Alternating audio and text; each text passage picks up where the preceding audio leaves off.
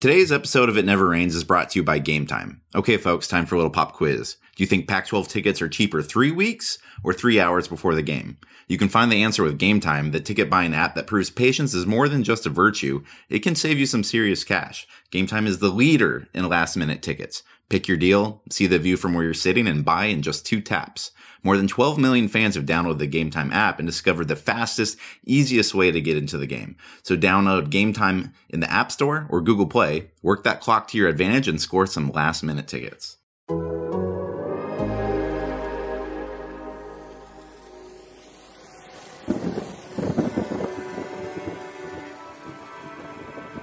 Stop. It never rains at Autzen Stadium.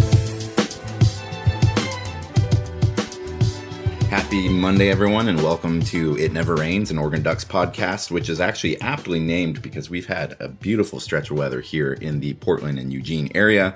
Aaron Fentress joins me here. We're going to talk about Oregon's 17-7 win over Cal, a little bit about how the Pac-12 is the toughest conference in the country. Actually, we're not going to do that. Aaron, Oregon's coming off a win. Yeah, I know. I feel like that's kind of like the overlying theme of this week is Oregon won, as Oregon is wont to do. I don't think I'm using that properly. And you and I both came away from that game thinking that, man, that was an ugly win. But then we're both riding in the press box and we're watching Stanford completely manhandle Washington. Exactly. Like I don't know what to think about after all this, but Oregon is 4-1 now. They are 2-0 in conference play, and the only other team in the Pac-12 North that doesn't even have 2 losses is Oregon State. So I think the Ducks are feeling pretty good right now. Anyways, we'll get into all that, but just first, how are you doing this morning? I feel like I'm talking too much here. Oh, I'm doing horribly. The Bears went to London and choked against the Raiders. Other than that, I'm fine personally. I mean, you know, the Bears are really just America's team, and they do their best work on U.S. soil. I can completely understand it. How come the Raiders get to go to London back-to-back years, though? The Raiders played the Seahawks there last year. Am I missing something there? Are they like London's team?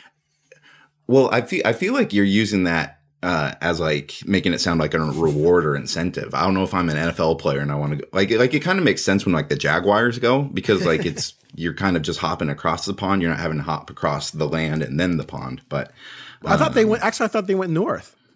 I think the Seattle Riders last year said they went north to get to it. I don't know. I mean, that's if you're assuming that that's assuming if you think it's a globe and you know we're a conspiracy podcast. No, we're not right. About that life. It's a globe. It's a globe. Kyrie, all you Oregon players. All right, Kyrie Alger. Yeah, right. I don't quite have the handle that he does, but I do on this podcast. So, Aaron, you wrote a column after the game on Saturday. I'm getting confused because the Ducks play Colorado this Friday, but the game this week was on Saturday. And essentially your premise was, I think what a lot of us think, this Oregon offense is pretty ugly. I mean, they rank fifth in the Pac-12 in points per game. They rank 5th in the Pac-12 in passing yards per game. They rank 5th in the Pac-12 in rushing yards per game, which is completely something that you would not expect a team with this talent to do. There's plenty of concerns, but it might just not matter. Yeah. Right? Like you said about the Washington-Stanford game. Washington was sort of penciled in as like this mini Goliath on the schedule that has a quarterback who can push the ball downfield, a good defense, good running game. If Oregon rolls in there and can't run well and struggles on offense, they're going to lose that game. But then you look up and they're getting smacked around by Stanford. It's like, wait a minute. We can't say that anymore because Oregon, for however mediocre it looked on offense in that game, they won 21-6 at Stanford. And the Huskies lost 23-13, correct? So you can't walk away from that going, oh, Oregon's going to have trouble with Washington. They still might. I mean, you know, Team A beating Team B, B beat C doesn't mean C is going to beat A. But you can't. Wait, you like that? You want to write that down? Yeah. You know, there's a reason why I'm a writer and not, you know, a numbers problem guy. Oh, my goodness. But they could easily lose that game, of course. But right now it's like, okay, well, maybe you don't need to score 35 points per game to win the North, because the North no one in the North is scoring. It's just a mess of a division in terms of offense. So the defense could be enough to get them through the North. And once you get into the Pac-12 title game, it's anyone's ball game. Now, that said, there's no way in hell I believe they're going to go 12-1. Like, they're going to lose a couple games. They have some tough games coming up. Things are not going to bounce their way. You're not going to play, like if Cal had their starting quarterback, who knows what happens in that game? I don't know. But they're going to drop a couple, but I think they can definitely get to the Pac-12 title game just on the strength of their defense. Yeah, I'll dive into that more for a second. I just want to bring up the fact that Devin Modster, the backup quarterback, he had like a couple throws in that first quarter where you just went like, oh, Oregon could be in trouble. Yeah. He had that scramble into his right on a touchdown throw, and it was just like, oh, like a little Tom Brady, Drew Bledsoe thing, but. Tom Brady did not survive the second half. Oregon's, for as much as we kind of harp on Oregon's offense, which, especially for having those receivers back, which we'll get into here in a second, that there was just a pretty uninspired effort, especially with those first 3 drives that all ended up pretty deep into Cal territory. That ended up in 2 Travis Dye fumbles and I believe a punt or missed field goal. Oregon's defense is really, really good, man. This was the third straight game that they've held opponents below or held opponents into single digits. I believe that's the first time since 1960. Again, this is coming against a less than stellar offense, but we've seen plenty of years where Oregon's defense made other offenses look near Oregon-like. So that's at least one thing that they can hang their hat on is this defense does look consistent, and so far it looks like it's been able to travel as well too. Yeah, definitely. And just one more point on Modster. He was a 4-star recruit, 5.8 rivals rating, 7th rated dual threat passer in the nation. Now we've seen it. You and I have seen enough our share of 4-star kids not pan out, Terry right? Wilson, Travis Johnson. Wilson actually is pretty good at Kentucky, but yeah, Travis Johnson, Mahalik, et cetera, et cetera. Sorry, I don't mean to interrupt. I was just going to say, I think Travis Johnson just won a game for Montana State this past weekend. As a receiver, right? Did he play quarterback or is he still a receiver? He's dead to me because he went to the wrong Montana. But actually, I'm sorry, Travis. I'm glad you're doing well. But at least the kid has some physical ability. So, you expect him to at least do something. But Cal's offense is bad even with its starting quarterback. So I still have reservations about Oregon's defense to a certain extent because, again, you can't do much more than hold teams to 6 and 7 points. Like, it doesn't matter how bad their offense is. If you shut them down that much, then you're doing a great job regardless. So we'll see down the line when they play some teams with good quarterbacks, but there's no doubt they are doing what they need to do to help this team win. They're dominating in every aspect you'd want to dominate in. And so, yeah, it's impressive. I'm not gonna douse it any more than I have like the wait and see thing because they consistently keep doing it. And we're watching these same teams that they're holding to 7 and 6 score enough to beat other teams. Like Cal beat Washington and Stanford beat Washington as well. So I'm going to ask you a hypothetical here. Let's say this defense continues playing like this and the offense plays like this and slowly over, the course of like a year or two, like kind of the overall identity of Oregon changes completely from like, I still think a lot of people associate Oregon with like quick, fast offense and 100%. Scoring 40 points a game and everything. Do you think it plays?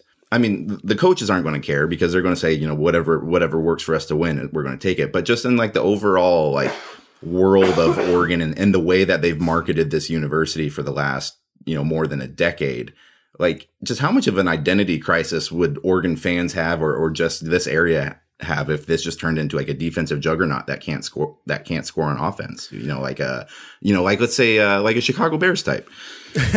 Wow. That's true though. That's hey, they won a Super Bowl that way a long time ago. No, what year was that? It was 85. Were you born? Yeah. They never talk about that team. No, never. No, it's a legitimate question. I think the old school fans wouldn't care because they've been there, done that. They've seen teams that were dominant on defense before and won that way. I think some of the new age fans would be a little like, what's going on? I think it would hurt them a little bit nationally because they wouldn't be as sexy. Because what made Oregon, I mean, aside from the uniforms and the marketing they did, was that they were fun to watch. They were interesting and different. Right. But if they all of a sudden become a team that's winning games 23, 13, that's not as sexy. I do think, though, at the end of the day, if you're winning, people are going to be down with that. It's just not going to be as sexy. Especially out here on the West Coast, too. I think that was, along with what you said, is that offense made highlights a lot. And we all know that the West Coast gets passed up a lot by East Coast viewers, especially when we have, 5, 6, 7 p.m. type of kicks. And I do think there was a fair amount of interest in like, oh, let's see how many points Oregon put up last night and all that. And, I don't know if a 17-7 slugfest is going to be keeping the East Coast tuned in, but the Ducks do most of their recruiting in that Southern California area anyway, so it's not like that's a huge market for them out. And here, go ahead. Sorry, you done? Oh no, I was poorly finishing a point. Okay, well here's the other side to that. Well, first thing, I'll never forget Dwayne Stanford, former Oregon receiver. He's from Cincy, right? From Cincy, yeah, who basically grew up a Ducks fan and wanted to be a Ducks so bad. Like when the Ducks sent him a letter, it was like he was done. He wanted to go there. He grew up watching, the uniforms and the offense they were running. They just started the no huddle spread when he was a kid. But however, one of the criticisms of Oregon has always been, but they're soft against the big boys, and because they don't play great defense and because they don't have the front line. So on one hand, from a national perspective, they might actually garner more respect if they can play great defense and be physical like that, east of the Rockies. It might not be as sexy, but from a fan standpoint, it might not be sexy, but from a football standpoint, that might actually earn them more respect than all this, gimmickry, no huddle, running a play every 13 seconds and, that kind of nonsense. So it'll be fascinating to see how that plays out if it continues. I don't think that's the goal though. Like, I think they desperately want to fix the offense. So we'll see. Yeah, well, one program that has a ton of national respect is Stanford. And how many national titles game has Stanford played in over the last ever? Nada. Respect sucks. Respect's overrated. Yeah. Okay, so finally, I think we can talk about the receivers for the last time ever, right? The day actually turned into Saturday. The Ducks got Juwan Johnson in for the first time. They got Micah Pittman in for the first time. They got Brendan Schooler in for the first time. And all this anticipation led to 5 catches between the 3 of them. Yeah, which really changed the game, didn't it? Yeah. Okay, so the news that came out of the week was Schooler and Pittman knew they were going to play in this game. Pittman started practicing early last week. Schooler came along shortly after.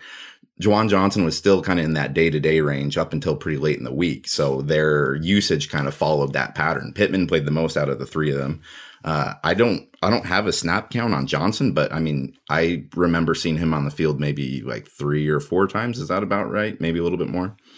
I don't even know. I don't remember. Yeah. It was. He didn't make much of an impact. And Brendan Schooler actually had a pretty timely 21 yard catch. And, he's a guy that does, he does more than just catch the ball. But did we see anything out of these guys that gave us enough of an impression to fill a segment here? Or I liked what Pittman did. Yeah. I mean, Pittman was nice, I guess. I don't know. I just I've seen so many hyped receivers come in, and everyone acts like as soon as they touch the field, they're going to get 150 and 2 touchdowns. And it takes time usually to build up to that point where you can be that kind of guy. So the idea that these 3 were going to change the face of the offense, and some people were leaning on that and as an excuse for their struggles, to me, it was ridiculous. You had 2 guys who've never caught a pass at Oregon before, one a true freshman, and then Schooler, who, people were down on Schooler, and then all of a sudden he was missing. It was like, oh my God, we need Schooler back. Right. I do think Juwan 100% healthy would be a difference maker from a standpoint that we talked about. He's a big target. He's a veteran. He knows what he's doing. I think they desperately want him back. Pittman's going to take time. I mean, I don't know. It's like, I'm not trying to dog the kid. He could be great, but right now it's like, I don't think he's going to carry the passing game to the point where it's going to also teams going to score 38 a game. So I don't know. It's just, it is what it is. I don't know. I just feel like I've been down this road so many times before and it never really works out. Right. I think it's 100% smart to, I don't think you can say that the Ducks should be able to hang their hat on any of these guys quite yet, because it's been one game, and especially for Pittman, it was his first ever game. I mean, how many times have you seen freshmen, have a good game and then do nothing the next week? I will say, like, it was, I guess, encouraging. Like Pittman's catches, like, none of them were like spectacular, but they weren't all just like wide open easy. He had a couple like quick slants. One of them, he was pretty draped in coverage. So like, it was just, it was nice to see him catch a couple. He looked like he could be good, right? Right, exactly. There was definitely potential there, but it was kind of funny. His first catch, and like, granted, I know this kid has really wanted to get out on the field, and he's been hyped up, and he's probably heard everyone else talking about him. I've never seen a guy celebrate what was it, probably like a 15-yard catch more than his first catch in that, yeah, in that he game. was jacked. Yeah, but I mean, good for him. I mean, he came back from shoulder surgery in 4 or 5 weeks, so I mean, he's definitely earned that right. But that was probably the biggest offensive celebration of a game that didn't have a whole lot of offensive celebration. Definitely. And one other point too about the offense is driving me nuts. And all teams do this. This is not specific to Oregon. But you can't go to the, we committed penalties and, we turned it over card. That's part of being a good offense, is not turning it over and not committing penalties that hurt you. Cal, how many drives in the second half did Cal end up 1st and 20 on? Like, it was tripping me out how many times they were 1st and 15 or 1st and 20, because they began their drives or began that series with a holding call or a false start or whatever. Like, they were killing themselves as well. So you can't make it all about your penalties or your turnovers. And you have to give Cal credit for the turnovers. At least one of the fumbles, the guy knocked it out of Dye's hands. That's, from what I recall, with his elbow, I think. Maybe it was an accident. I don't know. He still knocked it out. And then the pick, that was great coverage. And they got pressure on Herbert, and Herbert made a bad throw. You have to give Cal credit for that. So that can't be an excuse. Be the Seahawks' 12th man wherever you go. The Athletics' Michael Sean Dugar and Christopher Kidd comprise our Seattle Seahawks podcast, Seahawks Man to Man. Michael Sean and Christopher applauded Seattle's narrow NFC West victory versus the Rams and Russ's dominance during their emergency Friday podcast. Make sure you man or woman up and follow the Seahawks Man to Man podcast by visiting the podcast show page for updates when new episodes are released. Let's talk a little bit about the running game. We'll get into the biggest run of the game, Cyrus Habibi-Likio's 20-yard takedown of some drunk fan. But has he been ID'd? Yes, and I have something good on that. We'll get to that in a second. But okay, so Travis Dye has lost 4 fumbles in his career. So that's 4 fumbles lost in 185 career carries. CJ Verdell has 266 career carries, 2 fumbles lost. Royce Freeman, which is unfair to compare anybody to because he's one of the better runners in Oregon history, 947 career carries, 3 lost fumbles. Travis Dye very obviously has fumble issues, and they have come in spurts. I mean, he had 2 in this game, and the other 2 came last year. The thing that all fans are going to gravitate to, because it's such a visual thing, is he doesn't wear gloves. He doesn't like to wear them. He's never worn them. His older brother doesn't wear them, but his older brother's job isn't to hold on to the football. Do you think he just needs to put them on for one game just to give it a shot? I mean, am I looking too much into this? It's an interesting question. I'd have to look at all 4 fumbles and decide if gloves would have made him not lose the ball. Like, again, he had that one where it looked like he just threw it to the other team. I don't think gloves are going to do anything there. But it's but was that the one where when he cut in, his arm hit the other guy's arm? There was one where his arm hit the Cal guy's arm and it popped loose.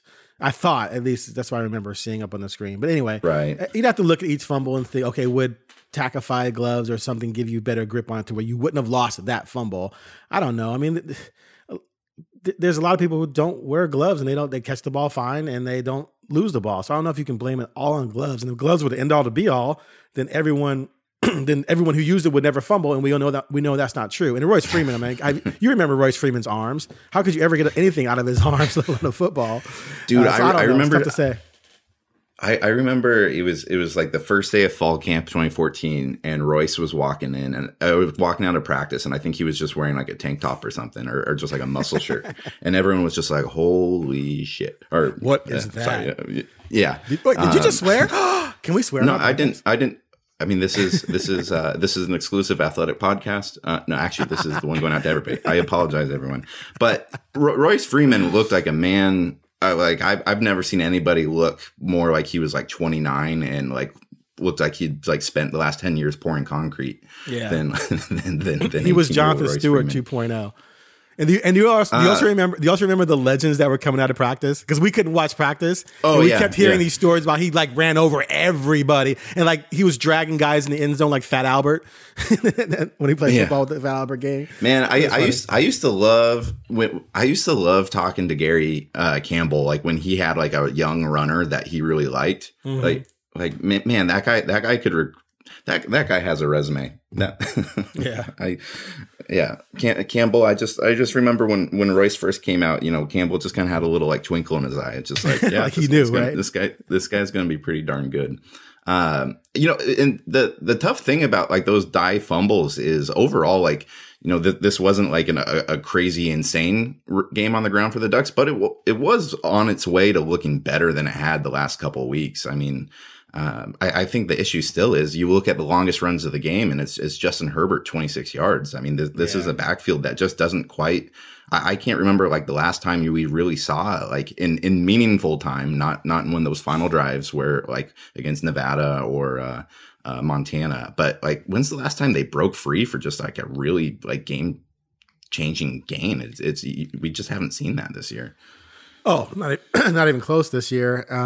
And I mean, I go back to the Washington game. Verdell had 100 in that game. Verdell had a good game in the Stanford game, and he had a good game at Cal last year. But late in the season, when they really started struggling, I don't remember very many good games for either one of them.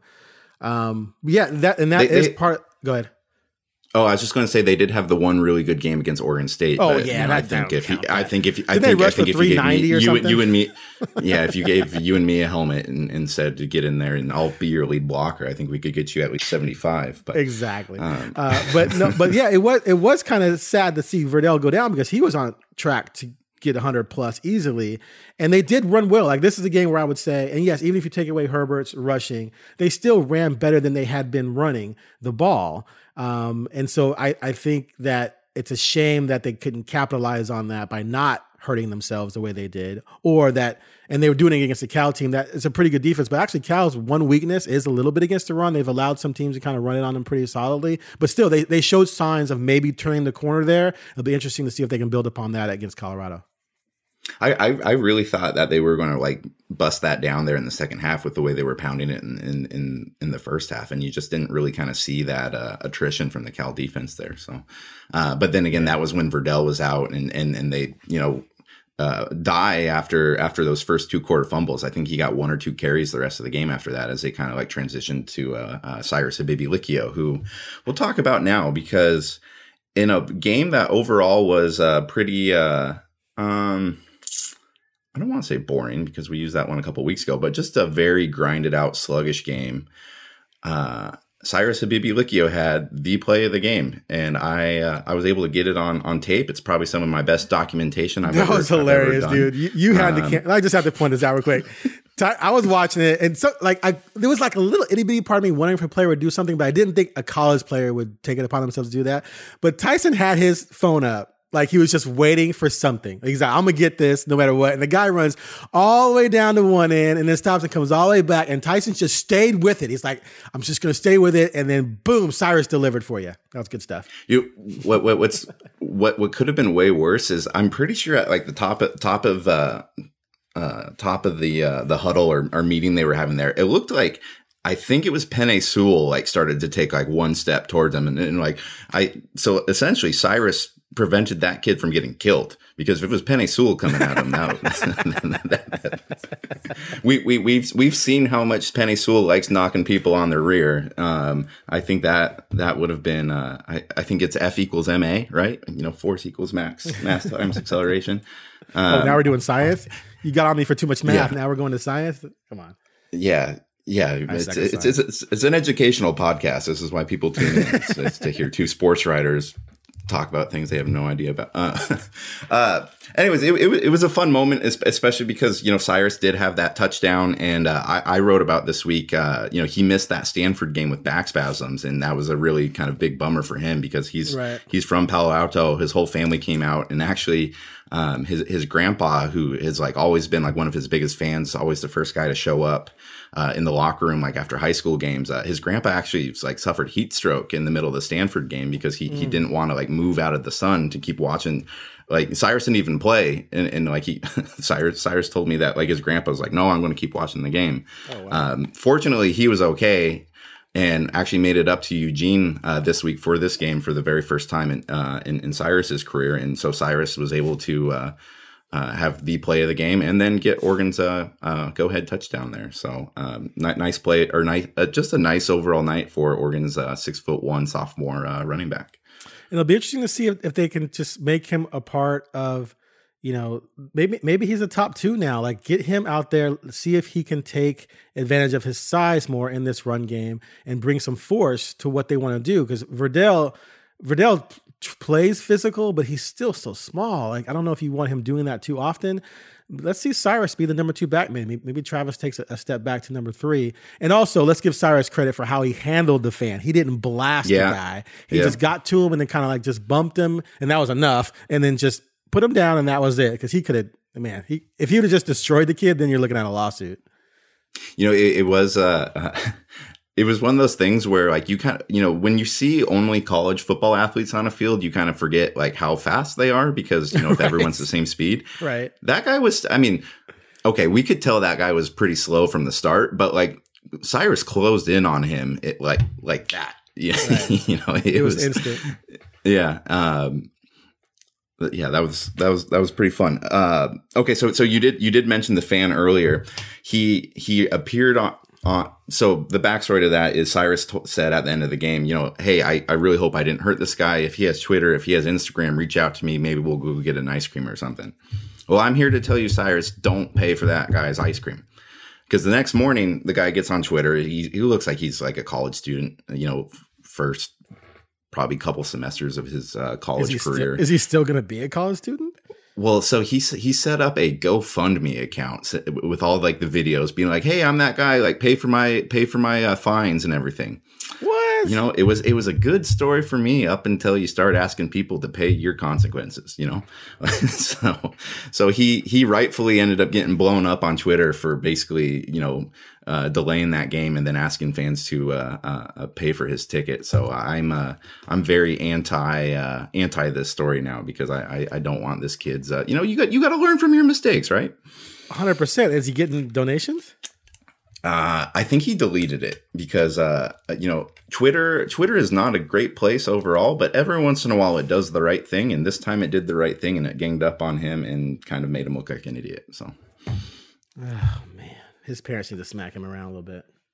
Dude, I saw another fan too. It was, so we're in the press box, which is up on like the 5th floor, and towards the end there's these 2 big elevators, and they're both run by Autzen Stadium staff. And usually during the game, it's pretty easy to go up and down, but in the last like 5 minutes or so, one of the elevators is always held for like the coaches and analysts and stuff to come down. And so it was a full elevator. I was trying to get down to the field, so I decided to take the stairs. And there's like 2 or 3 guys, fans who were very, very drunk, who had just come out of one of the suites, and they were just sprinting down the stairs, taking like 3 or 4 steps at a time. And I'm reading the defense here. I'm going like, oh, this isn't going to be pretty.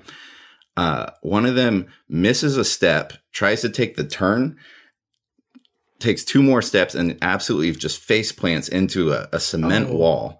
No just way. Straight into a cement wall. And it's like me and like, 3 or 4 elderly Ducks fans behind us. And we all kind of did that. Ooh. And the guy got up, kind of did that look around like, did anyone see this? Well, yeah, like 100 of us saw it. But the most impressive thing I saw was like, as his face is making contact with the concrete wall, he managed to somehow set his beer down perfectly, save it, like, bloody up his face, pick it up, and keep going back down the stairs. So, it was just. So you're giving him props? You No, give him a 9.5 for the landing. You know, I wasn't going to give him props up until I saw like just quick hands. You know, where we spend our days watching athletes, and sometimes you can identify them even in non-athletic situations. And this guy, you know, he's got a high pain threshold, and knows how to take care of the rock. So it performs well under duress. Performs well under duress.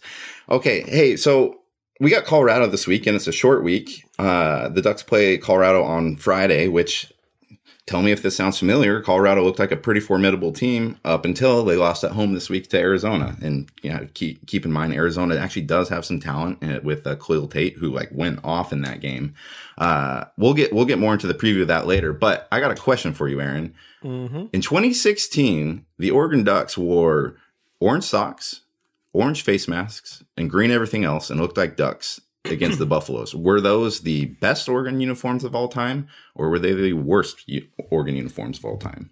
And not just orange socks, but the shoes were orange, right, and bled all the way up through the socks. So they looked like exactly like the Duck mascot. I actually appreciated them because from up in the press box, it looked like a bunch of Duck mascots running around. They looked when they all came out for warm-ups, it was like, oh my gosh, like they pulled this off. Yeah, I thought it actually looked kind of cool. However, it's a one and done, obviously, one off. You can't do that more than once. But the fact that they lost, I kind of felt like it was. Yeah. This is kind of hypocritical. They were cool, but at the same time, they were a little bit like really, and so they kind of deserve to lose in them. That's a uniform you have to wear like in 2014 when you have Marcus Mariota and you know you're not gonna like you have to win by 30 or 40 in those uniforms for people to go like, damn, remember when they wore those duck ones? Because that was coming off of like the Nebraska loss where Oregon fans were already pissed off because the Ducks didn't kick an extra point. Right. Then they lost that Colorado game, so now you're 2-3, I believe. And then that same year they wore those throwback Webfoot uniforms, which I actually thought were beautiful uniforms if you're Cal, because they were Cal colors. And then they lost by like 70 to Washington. So I think that was kind of the year where fans began to sour on the one-off gimmicky uniforms. Yeah, I think well, I shouldn't say that because I was going to say that I think that whoever penciled that in thought, Colorado was going to be an easy win for us because they'd been dominating Colorado. But then again, I don't think anyone thought Washington was going to be an easy win when they scheduled those throwbacks. So maybe that wasn't the case. But yeah, it's one of those things where it's cute while you're winning. As soon as you lose in those, and everyone focuses on those, but the uniforms have nothing to do with any of that. Like it's kind of unfair. It's a definite legitimate criticism from a standpoint of don't overhype yourself too much if you can't get it done. They had terrible luck in those one-off ones because the year before when they wore those like Lewis and Clark ones, that was the game that Vernon Adams missed Washington State. Yeah. And they ended up losing that game. And then Washington State's social media account tweeted out the graphic of the Oregon Ducks have died of dysentery, which which I still think is one of the greatest troll jobs in college history. Up until did you see what Cincinnati did with UCF this weekend? Okay, so I think it was Cincinnati. Yeah, Cincinnati beat UCF. And they, UCF is based out of Orlando, and so they tweeted out this video. It was like that Disney intro that like starts at every Disney video with like it's a camera coming over the river, and then the castle in the background, and then the star or the shooting star that goes over the castle, and then the words came in where it would usually say Walt Disney. It goes, "Yeah, hate to see it." after they beat UCF, so that was I enjoyed that one, and yeah. Well, any parting thoughts here before we I know we're going to talk about Colorado later in the week, but I think this is dangerous for them because they're going to play the best quarterback they face. I would say Montez is one of the most experienced quarterbacks in the Pac-12, and I think he's got NFL potential. Man, he's got size. He's got all the intangibles. Right, and he's the quarterback who, as a freshman, was the backup and came in to beat them when Oregon wore those duck uniforms, those mascot uniforms. And I mean, it's funny to me he's still around. It's funny to me he's still around because I feel like, isn't this guy like 30? But he's got 10 touchdown passes already with only 2 picks, completing 67%. So, but their defense is suspect. So this could be a game where they finally give up 20 plus to someone. Can the offense get it done on offense against a weak defense? I would imagine they would. But I see this being maybe 27-23 Oregon win, maybe. That sounds about right. If this game was played on the road, I think I'd like Colorado in it, just because I still think Oregon's the best team in the North, but I'm completely with you, and I haven't seen anything that makes me think that they're remotely capable of running the table here, unless it's just the fact that the other teams are even more remotely incapable of running the table. So. 100%. And they've got a cat at receiver too, man. This Tony Brown kid, 442 and 4 tubs already. Woo. That'll be fun. That's by far the probably the biggest test for this Oregon secondary. That's played awfully well this year. You know, between like Thomas Graham and Diamador Lenore, and man, Javon Holland's a dude. He keeps playing well. But what's his deal post game? Twice now. I've been to 3 of 5 games, and twice now he's come out and once he said, "Let's make it quick," and then the other day he's like, 3 questions, then I'm out. And I looked at my life. I was like, "Where you got to be?" And he didn't answer me. But I'm thinking to myself, "What the hell?" I gotta look at you. Got to look into that, Tyson, because is he trying to big time us, or does he have somewhere to be? I'm not just going to follow him around. You're on that this week. That's your assignment. That's yours. What's Javon Holland doing after games? well, that was like the one player that I remember being like the most notorious for like just hating to do interviews was Thomas Tyner. Tyner hate like we always thought there was like these secret underground tunnels and stuff that they'd have Tyner. I mean, they probably do, but it would just be like, all right, I got Tyner on Tuesday. Like this interview's coming, and he's gone. But yeah.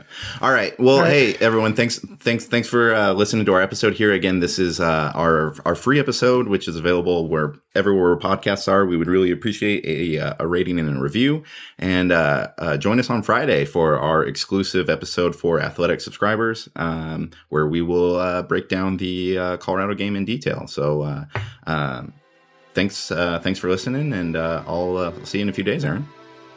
Yes, you will.